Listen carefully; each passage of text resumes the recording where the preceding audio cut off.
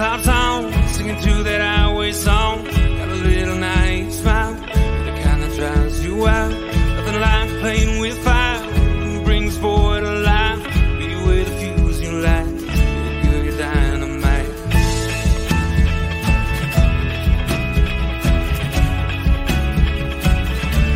Made my day when you walked into town beside me, whispered with your eyes, let's go. You made me say, what's your name, girl, you're lonely. Can I call you if I ever go down this road? And I can't seem to find the thing I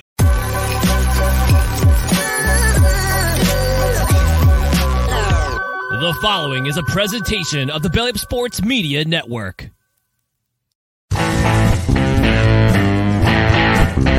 14:20 in the morning, 14 minutes and 20 seconds where the sports talk to get you through your daily commute. Hot takes, recaps, best bets, and a little humor to get your day going in the right direction. Sit back, grab your coffee, and let's get into it. All right, 14:20 in the morning for this August the 9th, 2023. Today's show is brought to you by SeatGeek.com and the SeatGeek app. Use promo code 1420POD at SeatGeek.com today and save yourself $20 on your first purchase at SeatGeek.com today and help support the 1420 Sports Bar podcast and all it shows. Remember, we are part of the Belly Up Media Network. Go to bellyupsports.com to check out all their great articles and on all sports that are going on out there right now and all the great podcasts out there, including the Corner Booth podcast and the Crap Brewed Sports, which I'm going to catch up later on today. I've been on the highway a little bit for the last week, so I haven't been able to get the show out to you guys on a daily basis. I was out in Havre, Montana.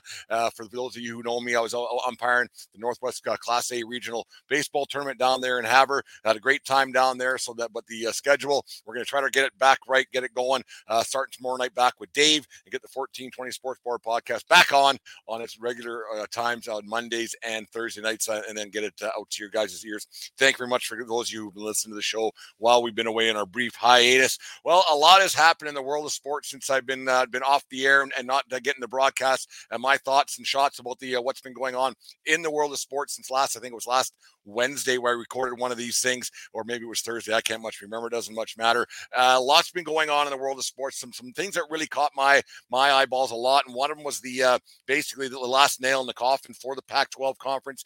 Conference that's near and dear to my heart since I'm out here on the west-ish coast, I guess. And the USC Trojans are my college football team, and actually the only football team that I actually follow. Since you guys know my thoughts about the NFL and everything else, but the Pac-12 conference has basically called it good with the Washington and Oregon decided to leave, as well as Arizona State, Coach Prime and his California Buffaloes are going to be leaving, as well as the Oregon Ducks and the Washington Huskies are going to the joining the Big Ten. It was a sad day, I think, for a once proud Conference of Champions. It's called, and we all know it's about money, and we all know what the deals are in the Big Ten network and everything that goes along with college sports and how the rich just keep getting richer. But it's sad to see the once proud conference of the Pac-12 gone and saying see you later, bye-bye, and going the way of the dodo bird, leaving a few teams still in the lurch, what they're going to be doing with Oregon State, Washington State, Cal, and the like. So you wonder what's going to happen there.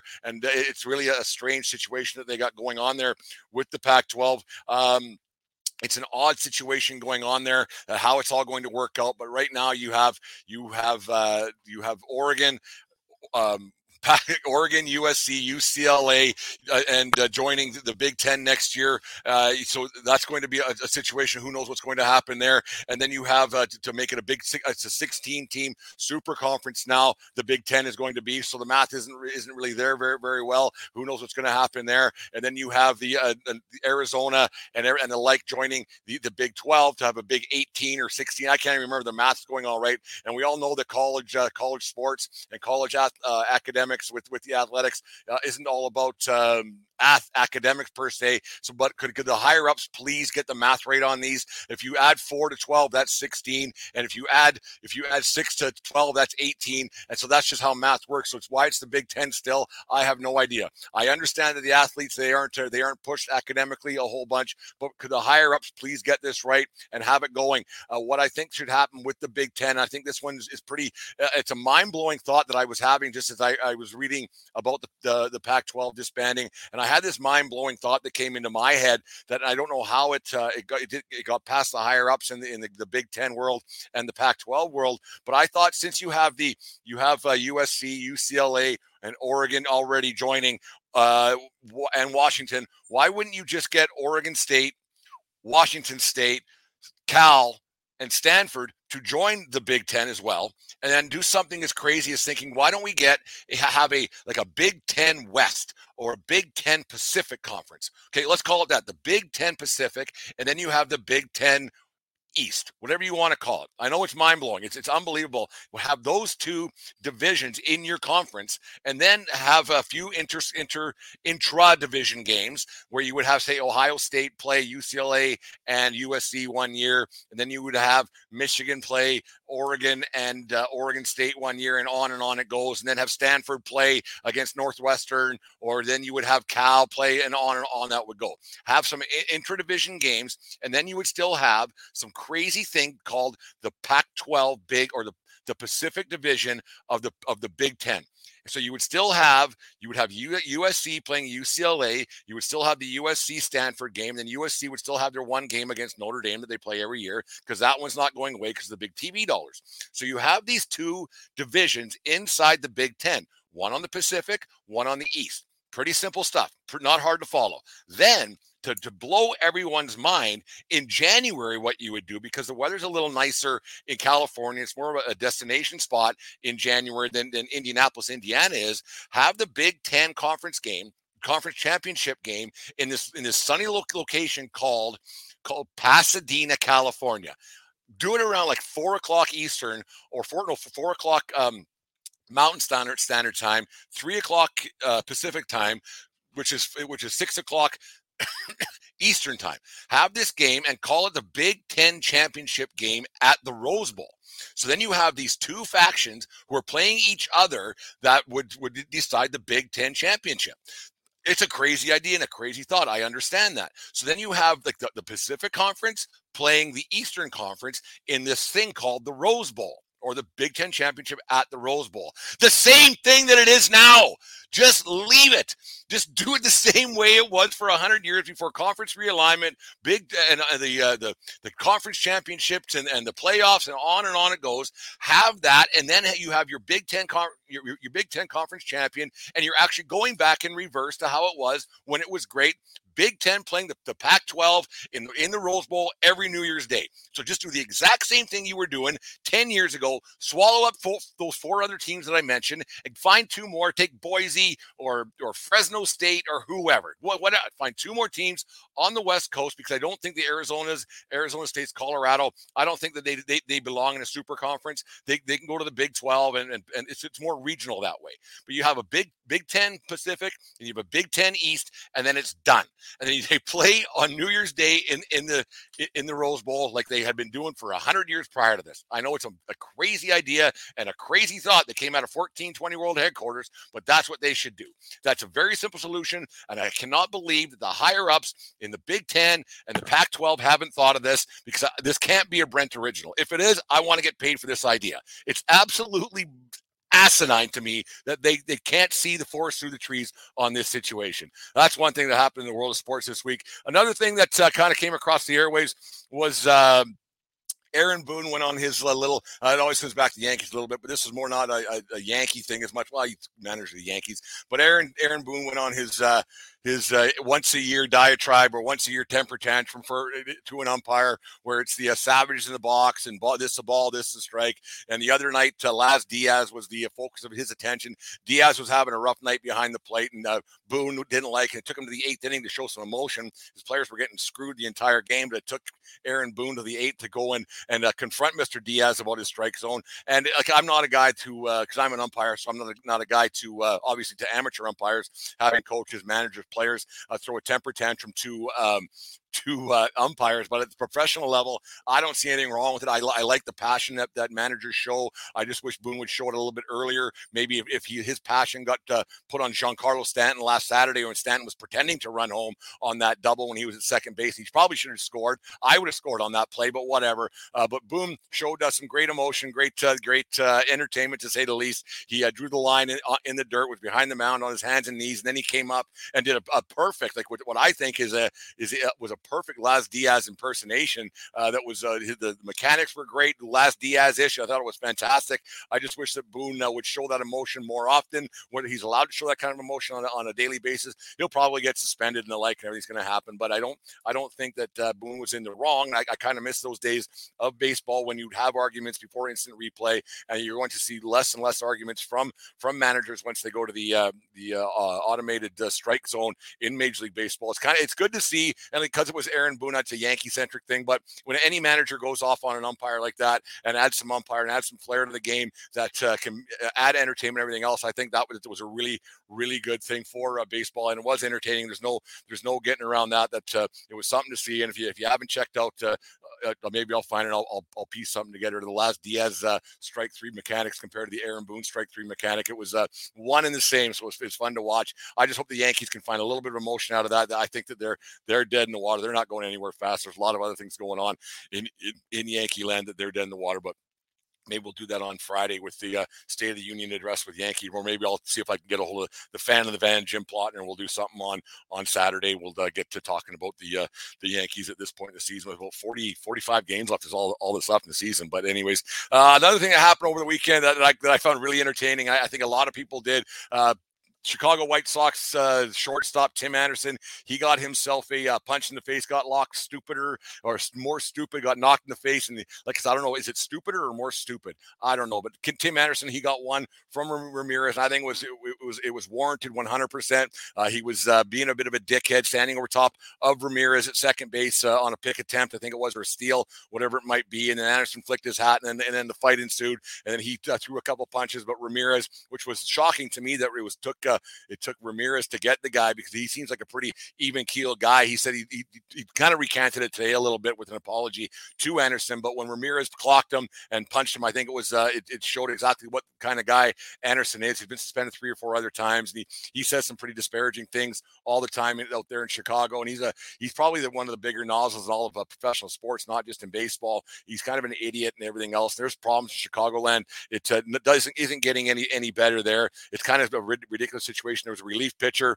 who said that they have no culture there and no rules in Chicago. Maybe that's why they're in last place, I think, in that division. If not last, they'll be awfully close. It's sorry to see that the way that once proud franchise has got, but Anderson, he got what he deserved. He got punched in the face, and that was one of those things you kind of saw it coming. And Ramirez, like I said, he was probably seems to be one of the nicer guys in all of baseball. And the thing about this suspension, like the Cleveland Guardians, I got it right, guys. The Cleveland Guardians are in a playoff hunt right now, so this 3 games might come up as a big thing, because as we know, Ramirez is by far their best player there in Cleveland, and you wonder what is going to happen with the Guardians playoff spot. I know it's not just one guy for 3 games, but it can become a situation where he's not going to be around for 3 games. It might be pivotal, because at this point, every win matters. Like those wins in April, every game matters, and winning every game, and you don't have your best player, it makes it a little bit tough. That one spot in the lineup, a base hit here, a base hit here, hit there, can matter, or a defensive play when you're playing a guy that you don't know what you're getting. And with Anderson being out of the lineup, I don't think the Chicago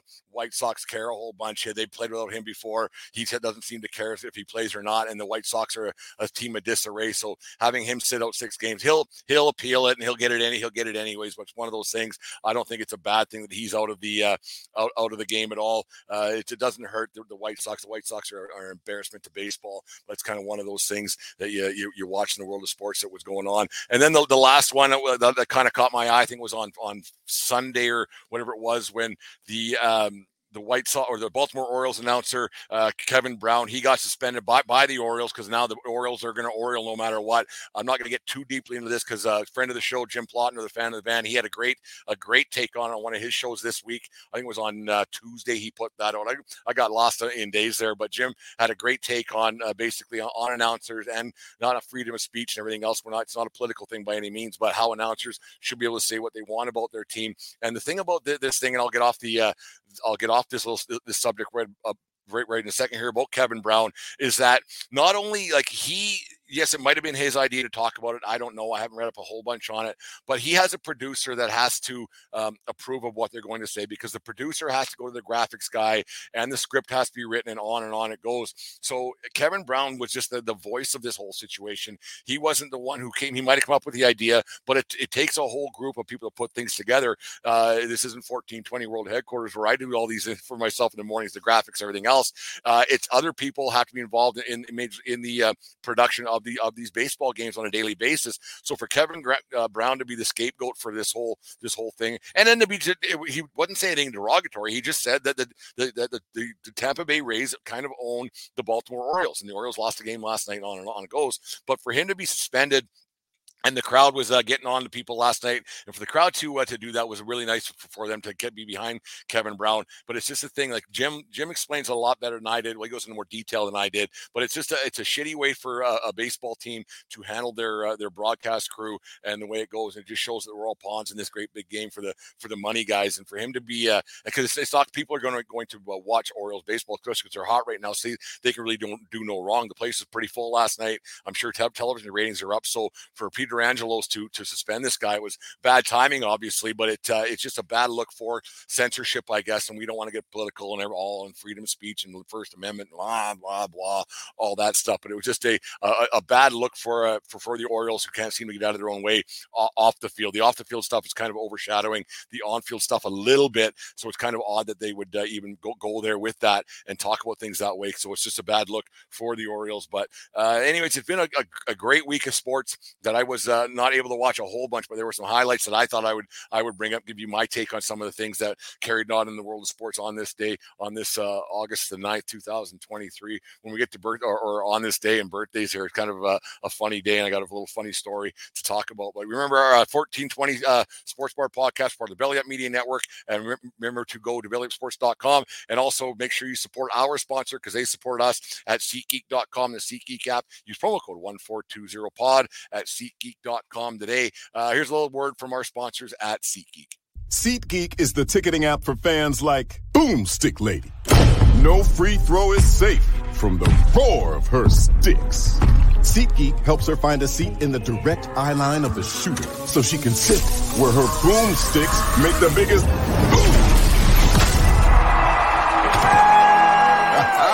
Everybody okay? SeatGeek handles the tickets to sports, concerts, and more, so fans can fan. All right, on this day, I remember this one vividly. If you're of my age or a little bit younger, but my age or older, everybody knows where. Especially if you're Canadian, everybody knows on this day in 1988, the Edmonton Oilers traded the great one, Wayne Gretzky, the Los Angeles Kings, for a package of players and $15 to $20 million in cash. Peter Pawkin had some failing businesses up here in Alberta. Gainers was one of them. Gainers Meats was one, and a bunch of underhanded deals that didn't go so good. So it was Gretzky, Mike Kruszyniski, and Marty McSorty going to LA and going back to Edmonton. Jimmy Carson, Martin Jelena, 3 first overall draft picks, a bunch of cash, $15-20 million, and on it goes. But it was one of those things, you remember exactly where you were that day. It's one of those things that people know no matter what. I was in Windsor, Ontario at the Canadian Little League Championships, swimming in a pool, and the coach for the Windsor Little League team, he came by. He says, "How do you Alberta boys feel about Gretzky getting traded?" And I was 14 years old. I think it was 13 or 14. And I told the coach to F off. And I was, my mom was quite shocked that something would come out of her little boy's mouth talking about Wayne Gretzky getting traded when I was 14 years old. And it was one of those things. I remember exactly where it was, exact reaction. I was not an Oilers fan back then, but you see Gretzky getting traded in the press conference that happened, and on it went. It was quite the day, and there was a lot of people to blame for it, but Pocklington was behind it. McNall had some deep pockets. That was also crooked dealings, and everybody was blaming Gretzky's wife at that point, or they just got married a few weeks earlier, and only about 4 months after the Oilers, or 3 months after the Oilers won the Stanley Cup. And so people were blaming Janet Jones for the breakup and the trade because she wanted to be in LA and not Edmonton. None of that couldn't be further from the truth. It was just one of those deals that Gretzky got traded for money, and so it goes. Gretzky has changed the landscape of hockey. There's no getting around that. The growth of hockey in Southern United States would not have happened without that trade in 1988. And like I said, it was one of those, every Canadian knows where they were this day if you were alive in 1988. It's one of those you know exactly where you were moments. So this day in sports history, the biggest trade in hockey history was made. Maybe the biggest trade in sports history. I can't think of anyone that would be any bigger. Maybe if the Tom Brady trade and everything else, maybe, but it wasn't even a trade. He just re-signed somewhere else. So for Gretzky to get traded, the greatest hockey player to ever play the game, not the best, because that's Connor McDavid, but the greatest hockey player to ever play the game was traded on this day. And it's one of those things, I don't know if it would ever happen. I mean, LeBron gets traded here and there and everywhere, signs here, there, and everywhere. So that's not really a surprise, but for a hockey deal with cash to be involved on this day, it was something to behold. And you wonder if it would ever happen again. Like with no trade deals, I'm sure Gretzky had a no trade because he had the chance to say no to it, but he said, you know what, maybe it's time to go. You want me gone, let's make it go. And the very first 30 for 30 is actually about the Gretzky trade, which is kind of odd considering ESPN isn't really a hockey network by any means, and their very first 30 for 30 was on the Gretzky trade. It's a very great watch if you haven't watched that one yet. And on this day in 1964, Brett Hull was born in Belleville, Ontario. Hull was drafted in the 1984 NHL entry draft after scoring 105 goals and adding 83 assists for the Penticton Knights of the British Columbia Junior Hockey League, drafted by the Flames. Hull was traded to St. Louis during the 87-88 season to the St. Louis Blues. His career took off from that point on with Adam Oates by his side. He potted 86 goals in the 1990-91 season, one of the all-time greats. Hull finished his NHL career with 741 goals, 650 assists for 1,391 points with a whopping plus 23. You got to think with 741 goals, you have a better plus minus than plus 23, but one of those things. Anyways, remember 2 Stanley Cup championship teams, 99 in Dallas. The crease goal, if everyone remembers that year, was the crease was the thing at toe in the crease. Hasek overtime celebration started before they go upstairs, but Hull was the one who scored the goal. And then he got one as well in 2002 in Detroit with that the best team that money could ever buy, when people were calling Detroit to go there and be on have a chance to win a championship. So on this day in 1964, Brett Hull was born, and he was inducted into the Hockey Hall of Fame in 2009. Hull, one of the all-time greats, one of the all-time characters in sports. You wonder if he actually put the effort in how many goals he would have scored. But man, that guy could shoot the puck. The golden Brett, named after his father, the Golden Jet, Bobby Hull. Anyways, born on this day. So yeah, on this day in '83, if you listen to this show, maybe I'll put a clip up there where you were, if you can remember, on this day in 1988 when Gretzky was traded, because it was one of the funnier moments. I remember it every year. Every year I remember exactly where it was. I probably tell the story every year, so now I do it for you guys where I was on this day in 1988. But no, thanks for listening to the show. Thanks for watching. If you're watching it today on Facebook Live or YouTube and everything else, but more importantly, thanks to our listeners of the podcast that goes out to the airways all the time. Listen to some old shows. They don't really intertwine at all, so it's all different entertainment and different content on a daily basis. Gonna get a hold of Jim Plotner, the fan of the van. We'll talk some Yankees baseball maybe on Saturday. Aaron from Brutally Honest Sports, I want to get his take on the Baltimore Orioles situation and what he thinks, how they're going to go. And his Phillies are doing pretty good too. He's got 2 teams, which is fine because they're in the American League and National League, so you can actually, that's allowed. And we'll talk some baseball in the upcoming days. Back with Dave tomorrow night, Thursday night edition of the 1420 Sports Bar podcast. Jimmy Neutron will get that out for us on Friday, and then we'll get back on our regular schedule of Mondays and Thursdays recording with Dave and everything else. So thank you very much for listening to the show. We appreciate all the support you guys give us. If you're an umpire, make sure you listen to the roundtable we had with the guys from down in Montana State. We had a good time down in Havre, Montana, cracking a few beers and talking some baseball. It was a lot of fun. Anyways, that's it for today's show. Thank you very much for listening to the 1420 Sports Bar podcast and 1420 in the morning. And remember, doesn't matter where you are, it's who you're with. Have a good day, folks. We'll talk tomorrow morning. You just listened to the 1420 Sports Bar podcast. 4 beer with the sports, talking a whole lot more. We are part of the Belly Up Media Network. Let's get into it.